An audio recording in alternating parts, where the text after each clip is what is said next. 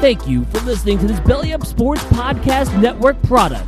Some said we go belly up, so we made it our name, and we're still here.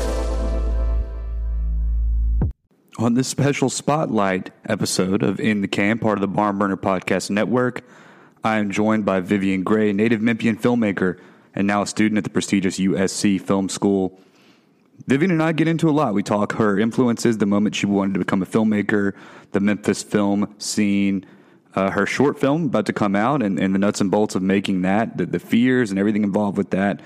This is a fantastic conversation with a super, super bright filmmaker and young talent. But first, we got to talk Blue Note Bourbon, the Barn Burner sponsor. Blue Note Bourbon is a locally distilled, small batch bourbon distilled in Memphis, artfully crafted, and it is delicious. Second batch is out in local liquor stores. Check it out. Blue Note Bourbon, be noteworthy, Memphis. And now here's St. Vincent to introduce VIVIAN. You're a supplement, you're a salve, you're a bandage for it all. I can quit you, cut it out. You're a patient, I am love.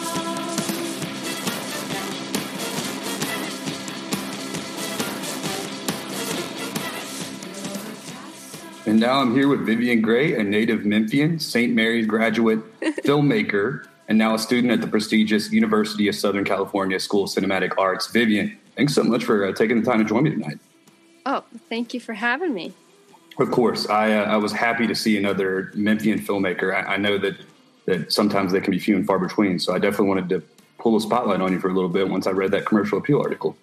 Oh, gosh. Thank you so much. Wow.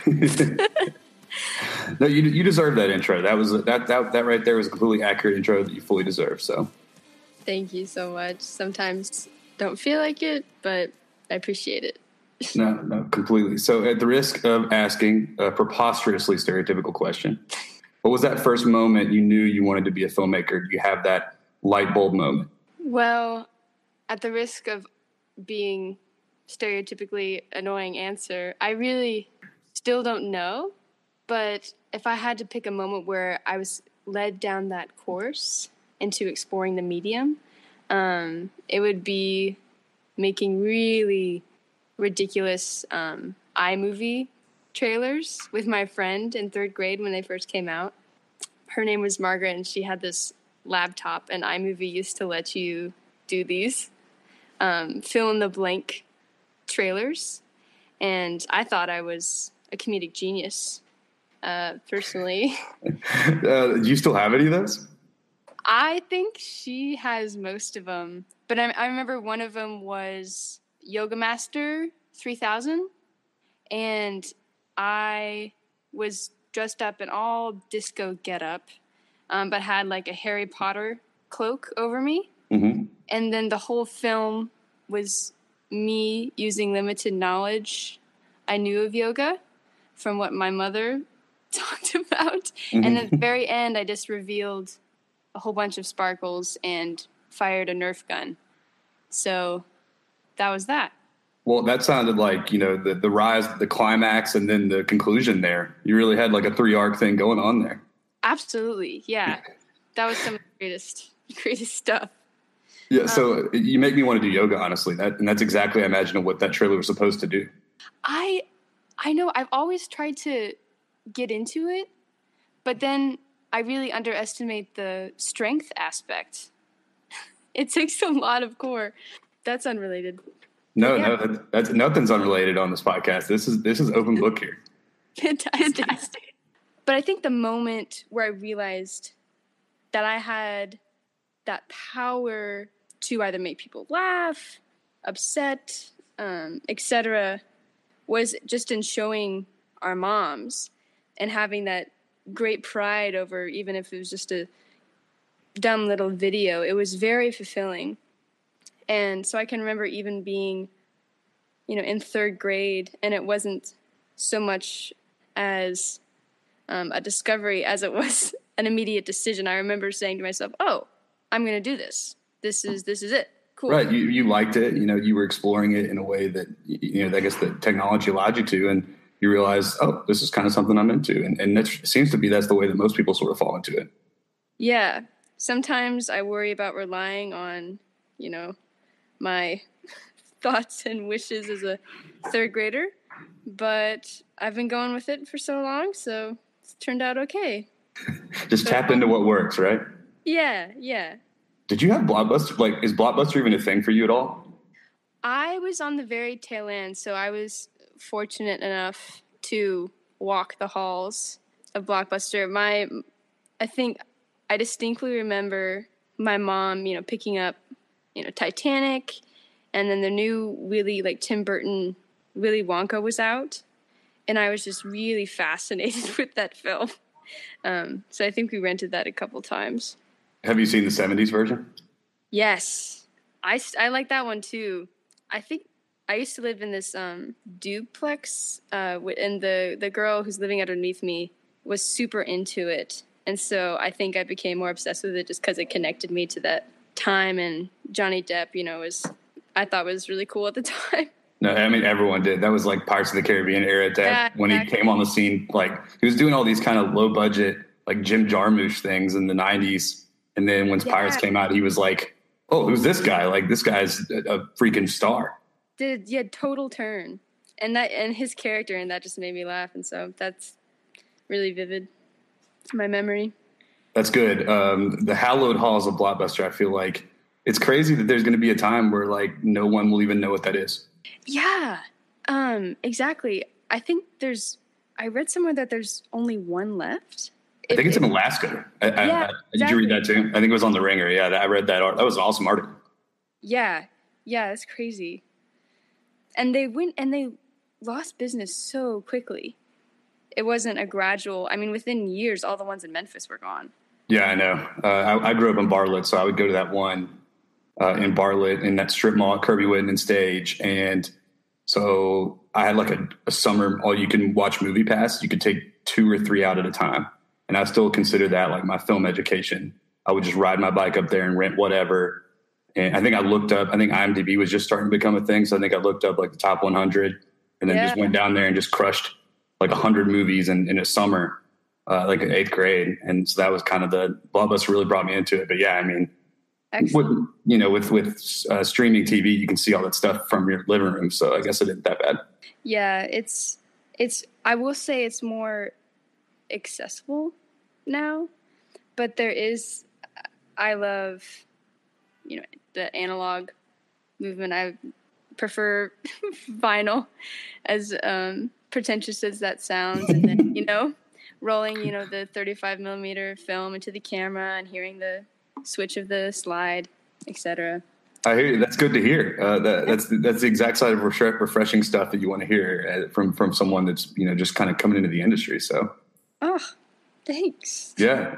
Are you into TV, or is this yes. Okay. So certain people are of the thought, this isn't me, but certain people are of the thought that serialized TV is kind of killing the film industry, or, the movie industry, I guess. And you don't subscribe to that, or you're just I don't fucking care because I love TV, or what's your thoughts? A little bit of both, actually. Okay.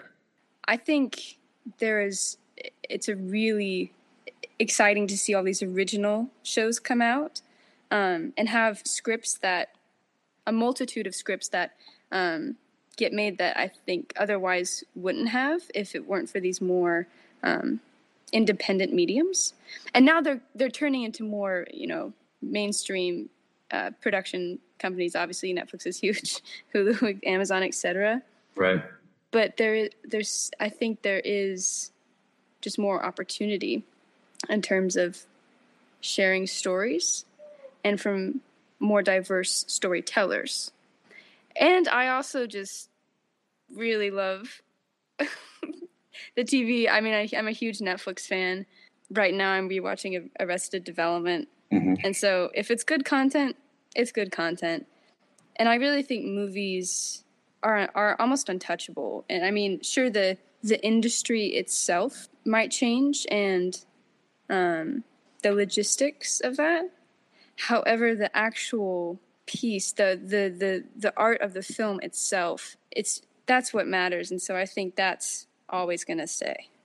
I mean, you look at a show like Arrested Development that had its run in the 2000s and no one really watched it. It was on Fox and no one understood how good it was. And then it comes back on Netflix and an entire generation, including mine, kind of discovered it. And, you know, and it's, so now it's like a thing, and then it gets more seasons because everyone's like, oh shit, I missed this. This was an awesome show and hilarious. Exactly. It's very, very formative to my humor and experience thus far. I can't see a pair of jean shorts without thinking about Tobias, if I'm being honest. Yeah. Oh my gosh, yes, the never nude. For some reason, you know, do you remember the hard-boiled eggs line he says? No. Okay. I look up like Tobias hard-boiled eggs, and it's just him screaming at the fridge. And for some reason, that moment in cinematic history has just been ingrained into my being. It brings me such joy every time. Yeah, Tobias, I think, has done that for a lot of people. And then, of course, Gob and or Jove has certainly done that as well. Yes. That's kind of when Will Arnett came on the scene for me. And I mean, I think he's just a hilarious person. When he tries to cast the letter into the ocean and the wind keeps blowing it back, that likewise is ingrained in my brain as just a kind of making fun of that really dramatic scene in some of those older movies where that would have worked, but for the wind.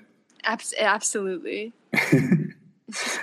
It's crazy how like Netflix and Amazon now are like you said, are becoming like studios, and now like direct to or like not even direct to DVD, but I guess direct to platform is not even like a bad thing. It used to be that was like you couldn't get your shit picked up by a studio, and now so we're just like putting it straight out on video, like a B horror movie type thing. But now it's like Netflix is releasing awesome content, like, you know, award-winning type content straight, like Oscar-nominated content straight to your streaming, which is crazy. And then like Manchester by the Sea, produced by Amazon. It's insane to see. So you're right. Like a lot of scripts that may have sat on the blacklist for, 10 years are now getting like Netflix is buying them. So long. And I think it's also influencing that sort of idea of, bringing more independent scripts is coming into the film industry as well, because Boots Riley, Sorry to Bother You, that script was waiting for something like 10 years, and they just released it this year. And I was really properly disturbed by that film. And I mean that in the sense that I'm glad I saw it, and everyone should see it. Yeah. There's that. Have you seen it yet? I have, yeah. Okay, that moment, I don't want to spoil it for people, but there's a twist in the film that is so grotesque, but makes such gruesome satire. It was so powerful, but it made me sick to my stomach just because they used those practical effects and the sound design and the screaming of the right. Yeah. I know what you mean. yeah. It was insane. And so I'm really excited just to continue to see where this movement goes. Hopefully, maybe we can keep the Equitarians to that specific project. But that's one example I thought of. I was like, yeah, this could have not been made 10 years ago. Yeah. Mainstream markets. That's true. I didn't realize that he had written it so long ago. Did you know that David Cross is the reason that movie got made, Tobias? No. Yeah, I listened to an interview with Boots Riley, and he showed it to David Cross. I guess they're just like friends, and David Cross read it and said, "Oh, shit, we got to get this made." So then David Cross kind of shopped it around, and then ended up getting the financing for it. But Boots, I don't think, wouldn't have gotten it made except for David Cross, who of course does the quote unquote white voice. Yeah. Yeah. Oh my gosh, that makes so much sense. Wow, that's awesome. Yeah. No. So to tie in two different conversations. Thank you, Tobias, for getting some really interesting films made. Heck yeah. All right. So are there any filmmakers? When I ask this question, I feel like there may be people that come to mind, there may not be, but are there any filmmakers you look to for inspiration in your films, or you're going to strive to emulate as your career progresses? And if so, who would that be? Yeah. Sorry, I'm formulating. I would say, just because I am a youngling, and most of what I do is imitation for now, because it's a constant, where do we find our original content and what makes our films. But I would say David Lynch is a really big influence for me in terms of just not giving a heck. doing absolutely what he wants to do and being relatively greatly actually successful with it. I remember seeing Twin Peaks for the first time. I know that's television, but that was my first introduction to him. Mm-hmm. And that just within the first few minutes of the series, I realized, oh, okay, so the rules can be, taken lightly. There isn't a set paradigm for anything. And so that led me to explore his films, which of course are just a whole can of worms, and I love it. So he's really someone I try and emulate, just in the sense that, and trusting yourself as a creator, and knowing that, yeah, some things are going to be bonkers, people might be turned off by them, but that's probably where you're going to find your strongest stuff, isn't just the weirdness of it. But I remember my earliest introduction to films, in the sense as a director, and kind of bringing my mind from, oh, this could just be entertainment, to this is how you create, this is what you should look for, this is how to influence your audience, was Wes Anderson.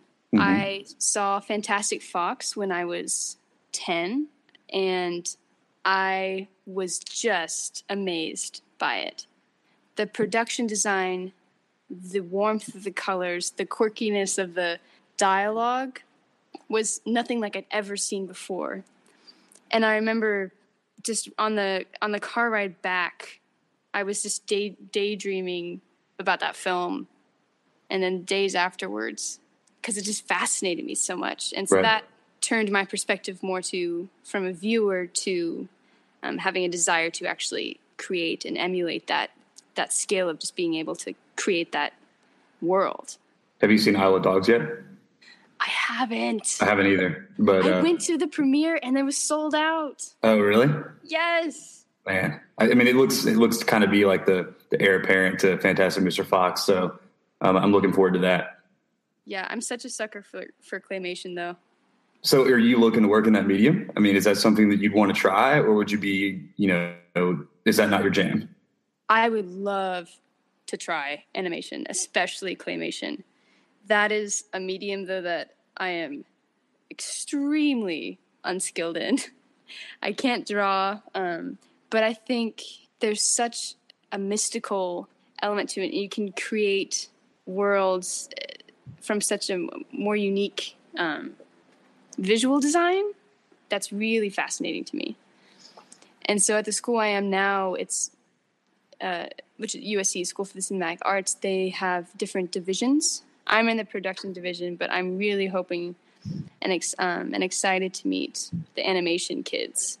And I've just been looking through Instagram at their stuff, and it's just freaking fantastic. Ugh, I love it.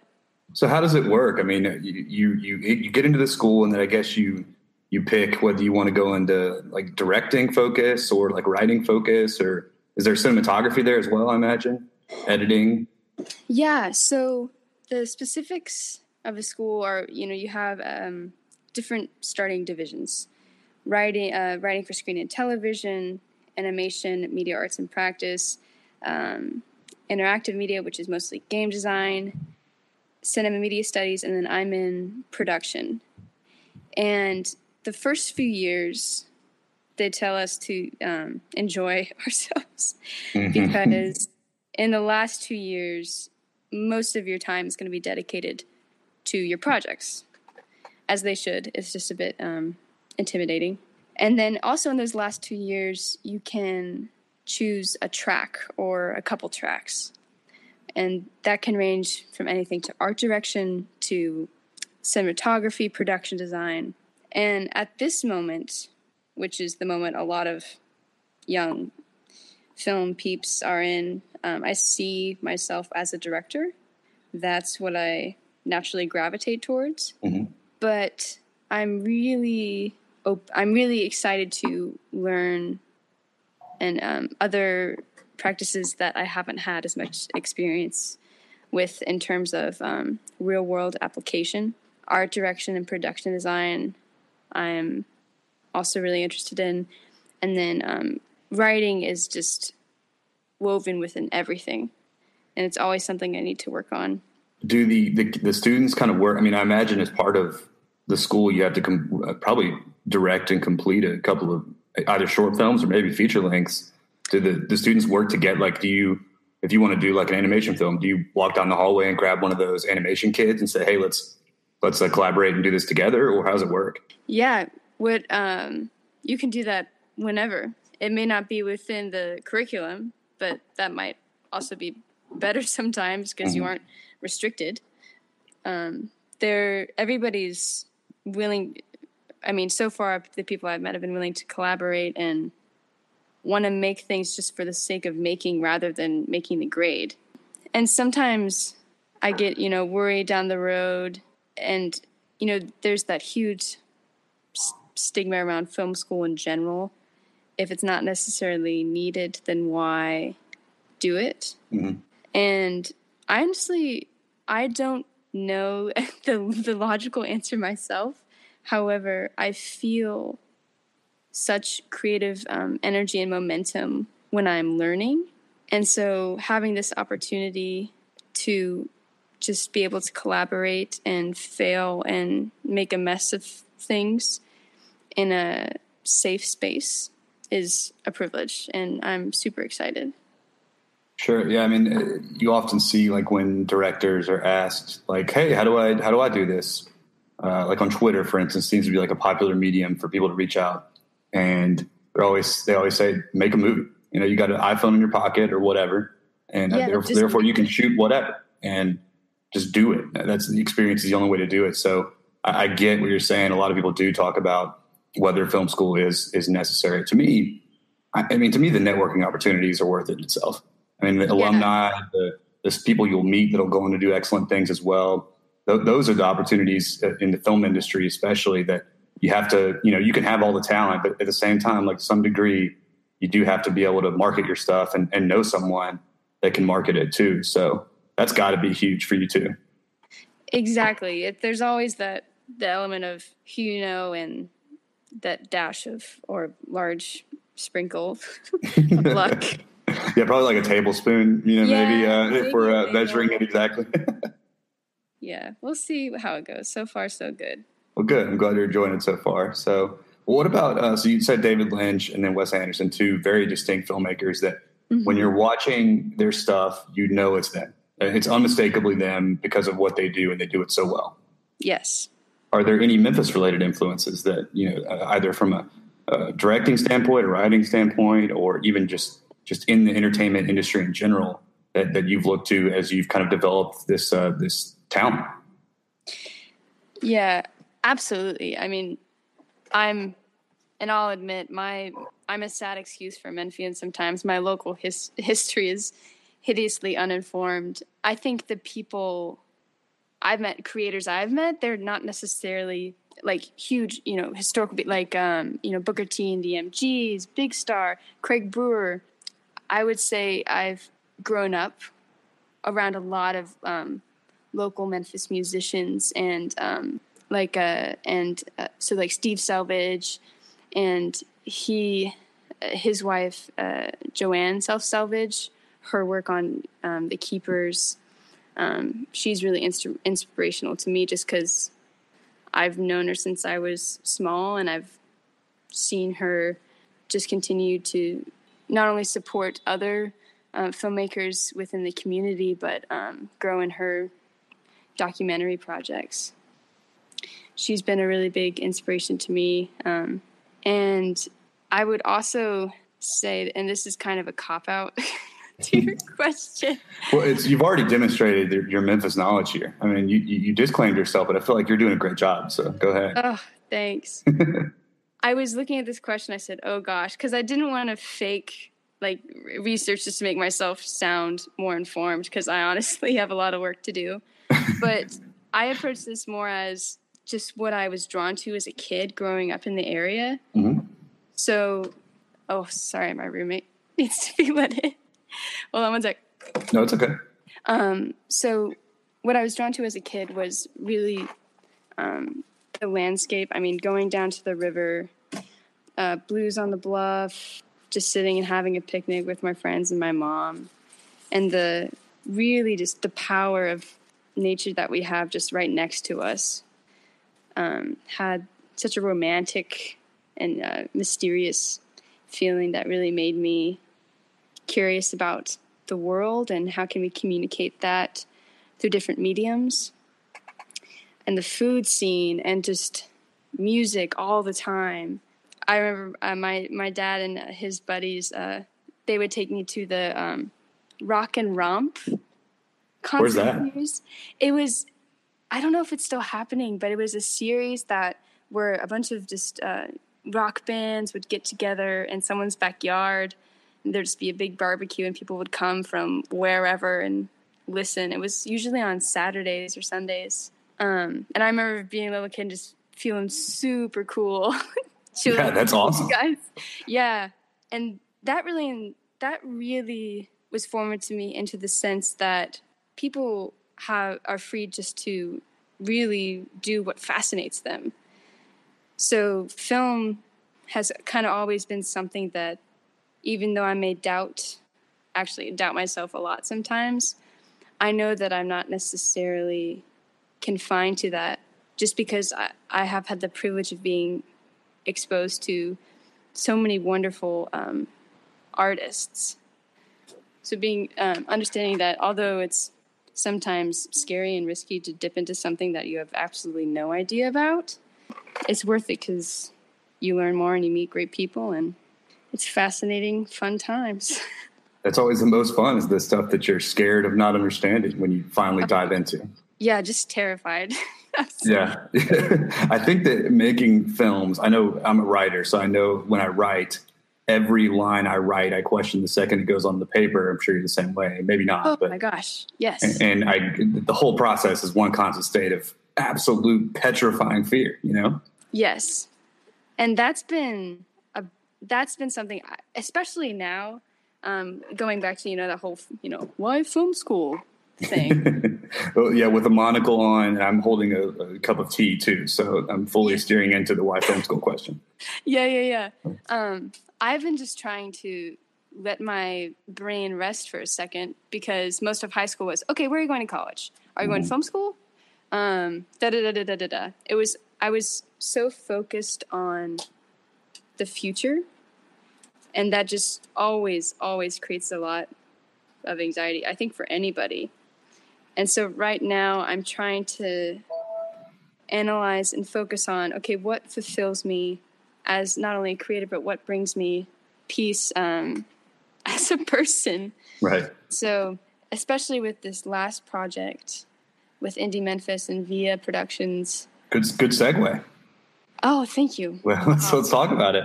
A short film. Can you say the title yet, or is it still like kind of like a working in progress, or what do we got? Still working in progress, but all our yesterdays is the TBA. Wait, not the TBA, the interim title. Sure. Yeah, but my directing strategy for that was just to chill the chill the. You can say it. No, you can say it. This is Calm the fuck down, Ian, please. Because I felt a lot in the past. I felt a lot of pressure to come across as a lot more experienced and mature than I actually am. And I read a really great quote from St. Vincent that said, the people who seem, most experienced and good at what they do is because they don't feel obligated to show effort. It just comes from relaxation and a level of comfort with yourself as an artist. So you directed this. How long is the film? It's probably going to be around 10 minutes. Okay. But what can you tell us about it? Yeah, absolutely. Let's dig in. It started out. Actually, I'll just give it. So, it's the story of two women. One of whom is a retired burlesque dancer, and the other is a aspiring journalist. And the journalist approaches the older woman's name is Beth. Approaches Beth with a book opportunity and promises, in exchange for her trust and her story, that this will be published. However, the moment we are looking at is when Beth discovers that actually the young reporter never had a book deal. They were only gambling with her story and selling it in order to maybe get it out there. And so it's really about something I identify a lot with, which is, naivete as a young person and telling stories, and how are we responsible for the content that we write or put on screen, but also just about what we do for attention, and why does attention in itself have to be a dirty word? So what drew you to this project? I mean, I realized, I think it was a classmate of yours that wrote it. I came up with the idea, I think, a couple years ago, but it was something just kind of as underdeveloped as, what if, there's a retired burlesque dancer and a reporter comes to talk to them. Super lame. No, the very first notion is that grips you with what becomes the basis of your story, for sure. That's always how it starts. Thank you. I don't know if that's true. I just said it and it sounded okay. So no, that really made it more profound than it actually was. That's like what I do, is I make myself sound more profound than I actually am. So me too, all the time. But I wanted it to, so morphing it to something more, I approached my friend Samantha Lee with it and said, hey man, you can write very wonderfully. How can we make this more dynamic and honest? And the guidelines I was given within the Indie Memphis project itself was a short film. So turning a feature into a 5 to 10 minute. And so that's where we kind of sat down and took out all the plot elements that would have made enough time for a feature, and just focused on the relationship of these two women and the betrayed trust. Is this a situation where you had like a feature in mind, or was there, and you went to Samantha and said, hey, I need you to cut this down to a 5 or 10 page script? Or, were you developing it with the short story, with the short film in mind from the beginning? Yeah. I initially imagined it as a feature because it did have many plot elements, such as other family members being in charge of the reporter hiring, the setting was different, etc. So then I approached Samantha with just this one confrontation and said, how can we make this a short within itself? Mm-hmm. So transforming the feature to the short story was very challenging. I honestly don't know if we did it for the best moment, because that confrontation is essentially a climax of the film. And so a big challenge for us was not only making sure the audience understands what is happening, but not brushing over the emotions that are happening right now within the story in order to fit it within 5 to 10 minutes. Still giving a lot of, curves and arrange a dynamic tone. Yeah, it's got to be incredibly difficult to cut it down. But I guess if you have to pick a moment, the climax seems to be a justifiable portion. It would be the most drama, I guess. Yeah, it definitely packs a punch. Well, that's good. So had Samantha, had she written any scripts before, or was this you saying, let's explore this medium? She's a badass, truly. She's written a lot of scripts, but a lot of the writing she's done is just prose and fiction, and she's a fantastic comedy writer. And so we've gone to the same school and always end up kind of in the same place. We went to this summer program together without realizing we're both applying, etc. And so, yeah, we know each other personally, but we've just sort of magically happened to be at the same place in the same time in so many instances. She's just kind of become my writing collaborator, and I plan to use her as much as possible in the future. Well, it sounds like you've already got one of your go-to screenwriters, which is the first step. Yes, I'm very, dare I say, blessed.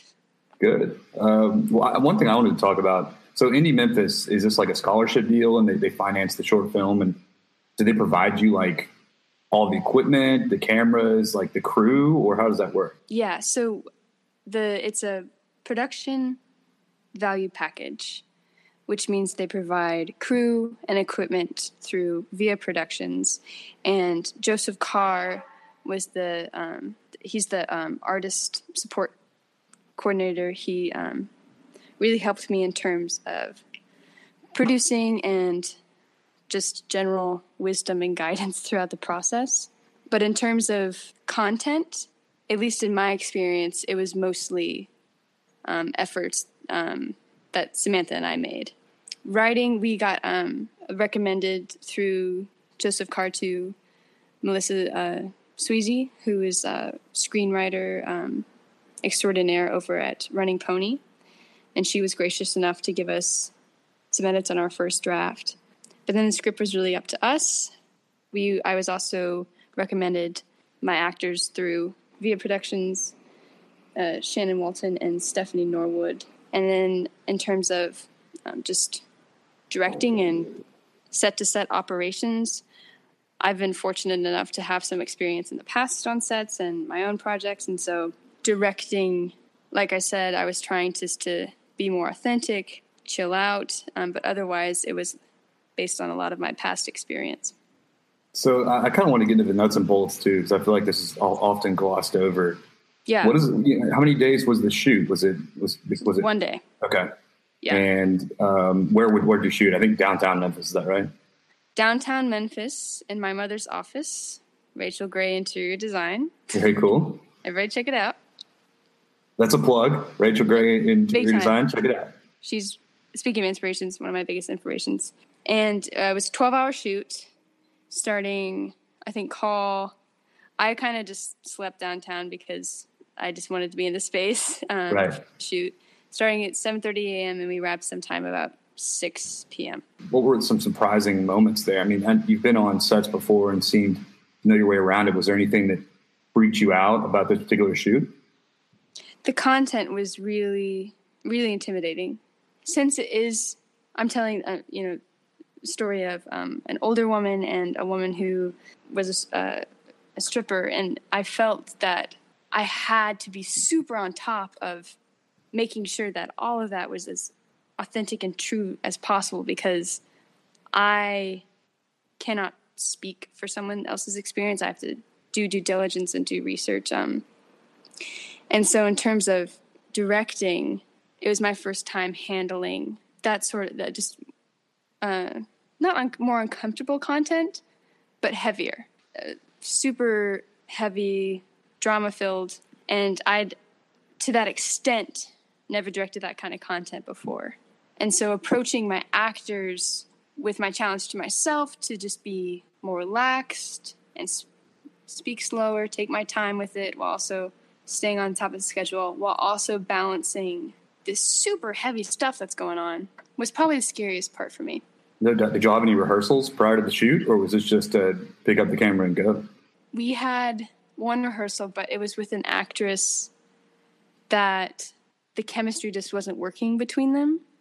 And that was my first experience. I mean, it was my mistake as a director, just trying to figure out, casting and who worked together. So I had one rehearsal with Shannon Walton, who plays the younger reporter, Mackenzie. But I did not meet Stephanie, who plays Beth, until that morning of the shoot. Wow. Yeah. Which was scary because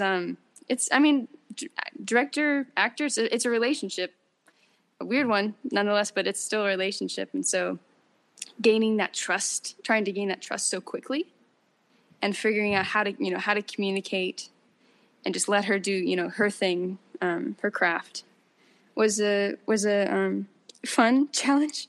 Yeah. Really rewarding. Yeah. I mean, it sounds like you got such a great experience within this 12-hour shoot. Like, I mean, you would never have gotten that. And what are the odds that would have happened? But now you've done that. Now you've worked through some casting controversy. You've had to meet and direct an actress on the same day, and that's awesome. That's such a good experience you got. Yeah, it was. I'm forever grateful. It's amazing. What was the most difficult part about the shoot?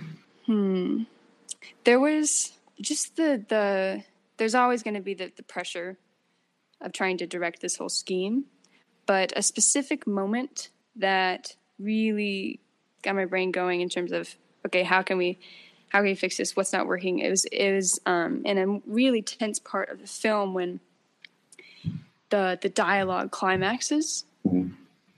It was originally written to where only Beth is having this sort of diatribe, and it just wasn't. We had had all this momentum in the morning. It was the middle of the day, and I was getting really just great auras from everybody. If that sounds too hippie, that's the best way to describe it. And immediately, once we got to this scene, that all drained out. And so I said, oh, crap, what's going on? What's wrong? And so what I decided to do was just let the other actors who didn't have lines improv. Shannon, Walton. I really like just letting actors do their thing if they feel comfortable with that. And immediately we had to work through it a little bit more and just get the, specifics of it. But the momentum picked back up and the tension wasn't dropped. So it's a little bit of, I haven't had a lot of opportunities to really just let people do their thing and risk it for the biscuit, see how it goes. But that was really rewarding. Scary, rewarding. I bet. Yeah. I mean, and you were able to read that on the fly and tell, that maybe the tension had lapsed a little bit and kind of audible. And that seems to me to be an incredible like microcosm of what a director's life is. Sticking to the script is rarely the case, right? You hear often of those moments like that happen just, they're really honest on set that end up becoming some of the greater moments that we have in film. Absolutely. I am a huge supporter of just letting the thing just become what it wants to be, if that makes sense. As a director, that's what I don't often plan for things very well. And so I said, okay, well, if I find success in my life just with kind of seeing how things evolve as I work through each draft, letting that happen on set is also a challenge I've given myself, just to let things breathe and not immediately panic when something doesn't look the way you initially imagined it. Because ultimately you can try your best to plan and see, get your shot list aligned, whatever, but it's going to turn out how it's going to turn out. And so I think a great practice is to just work with that. For sure. It seems like kind of controlling chaos, for lack of a better way to put it. Big time. Yeah. So you've been currently editing it, or is it locked, or what's the editing status? Editing status is still early stages. It's my first time working with a red camera. And so there's a lot of lingo I'm learning. And what's a red camera? A red, it's a really sweat nerve inducing camera, just because it's really, really nice. Like some of them cost as much as a house, and it's the one VIA provided me with. And so it comes with, we were shooting in, oh gosh, I don't want to fuck this up. I'm pretty sure it was 4K, so the file size is really large. Yeah. And so it was my first time working with proxies, which are just kind of a baby size of that. So you don't get a lot of lag in the editing room. And so there was that learning curve, just, toggling between the proxies and the actual original files. But now, I got the spacebar shift, 3 down back and forth. And so I'm getting more to the meat of it. Are you editing on your laptop, or are you going, where are you doing this? Laptop. And then I work off an external drive because I've had this laptop since 7th grade. And I'm working on Premiere, which I know is a no-no because Avid's like the thing, but I still haven't learned that yet. I'm just trying to get it done. Yeah, exactly. At this point now, it's just I need to get this edited and in the can before anything. Yeah. And there's also college going on too. Oh yeah, there's that too. Like your school as well. Yeah. Your brand moving to a different coast. There's that too. Yeah, moving, school, lot of working parts, but it's an honor. Tally ho. When's the premiere? When's the red carpet? Oh gosh. Wow. Hopefully I'm trying to just kind of, because I would like, if I'm being, my naive young star in the eyes filmmaker person, I'm trying to kind of look at festivals, local, smaller festivals, and see setting some dates for when would be a good time to have the finals done so I could submit accordingly. So I'm looking early November or late October. Okay, and there's the Indie Memphis Film Festival, of course, in November, I believe. Is that right? Yeah. Yes. And Boots Riley's actually coming to that. I know. I saw that. I was pretty hyped about that. And I'm gonna be gone.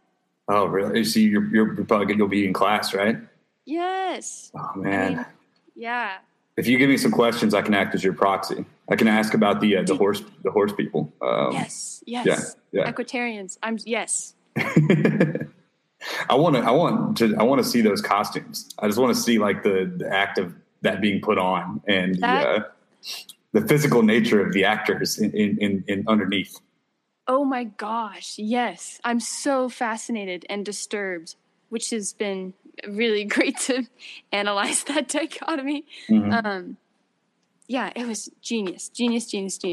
No, I'm taking you up on your offer. I'll send you some questions after this. So we're looking for late October or November for the premiere of your short film. I think everyone's excited too. The cities. I've heard other people mention it as well. I think a lot of the people saw the John Bivas' piece. So there's some buzz going on. Oh boy. Not to add any additional intimidation to the process, but it's a more positive than anything. Oh, thank you. I love you. Love you all. Thank you.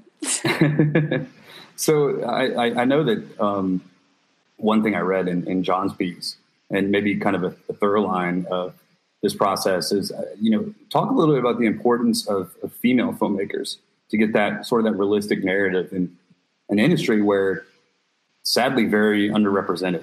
Do you kind of feel like a sense of responsibility to that, or has that been at all part of your thought process?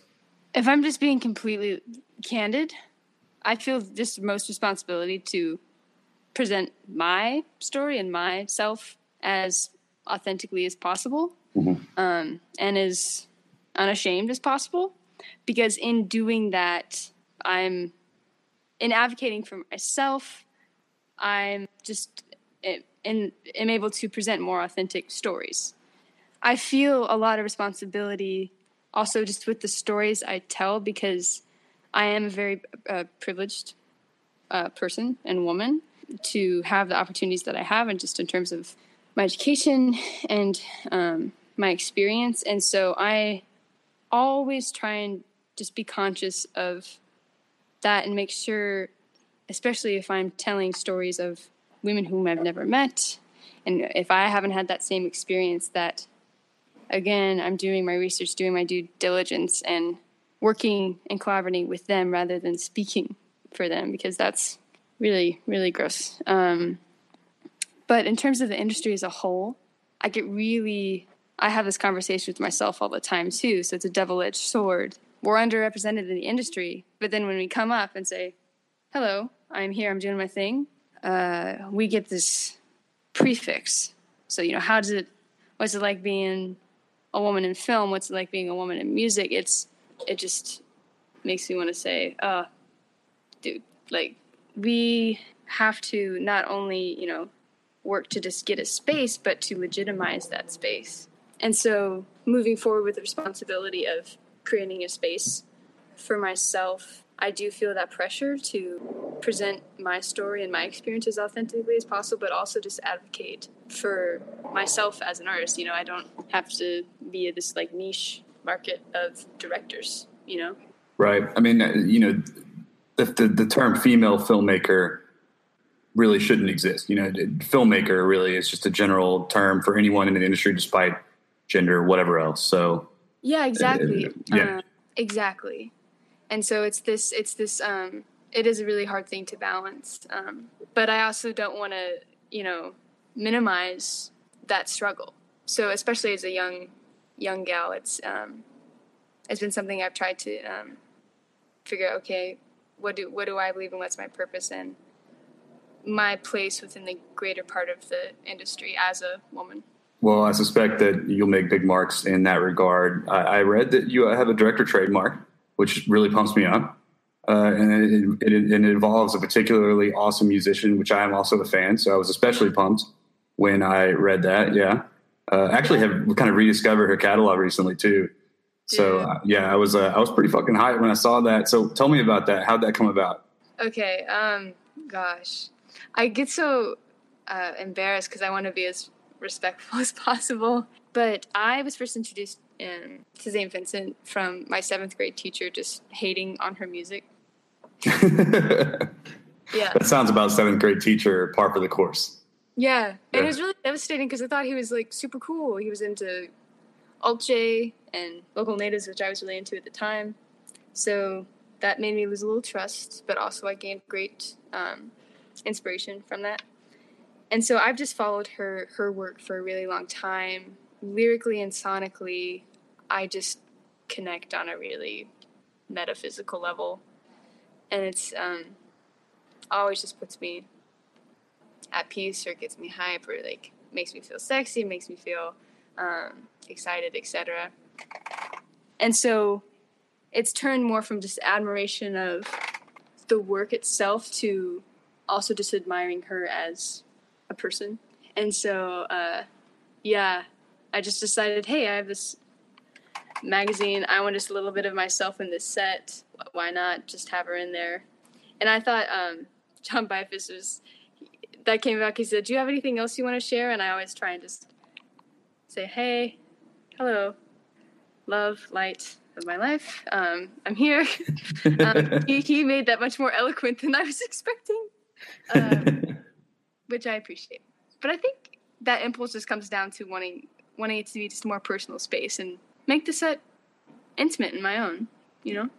Are you going to hide that same magazine in every set you're ever on? I feel like now you have to. Sure thing. I actually have it in my dorm room here. It's a great spread. It's the last print issue of Nylon magazine. Check it out.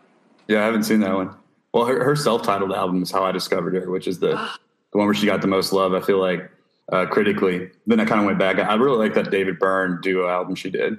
Oh, heck yeah. Yeah. My favorite tracks off that are Ice Age, of course, Who, and then I Used to Think I Should Watch TV. I would say my favorite, if I had to pick an album, probably Actor. And then some of my favorite songs are Sparrow, Teenage Talk, Huey Newton, Grot, and then the one that just is my anthem, especially sonically, is Just the Same but Brand New. It's just the best. Yeah. Well, cool. I'm glad that a true fan is getting the work recognized. Thanks. So I want to close out with just a pretty stereotypical question. Begin with stereotypes, end with stereotypes. What was the last great film you saw, Vivian? Ooh. It could be in theaters. It could be just on Netflix. It doesn't have to be a new movie. It could just be something you just now saw. So I just saw Singing in the Rain in my cinema class for the first time. And another area that I'm really hideously uninformed in is older cinema. And so at first going in, I thought it would be like the razzle-dazzle swing time sort of thing, but they presented it on the true 35 millimeter print, which is always the best. And the colors were so intense, and just the production value and the skill of the actors and actresses. It's something that I wouldn't have probably gone to unless I'd been introduced to it or just for its historical importance. But it now turned into, okay, despite the genre, it's still a fucking good movie. So that was really a great kickoff to the year. That's great. Yeah. Well, I really appreciate your time. Thanks for hanging out with me and doing this podcast. And dude, really look forward to seeing what you do in the future. We'll follow your career with great interest. Thank you so much. Of course. Vivian, have a good night and have a good rest of the semester, okay? You too. I mean, Bye-bye. with your life. Thanks. Bye. Oh, yeah, no,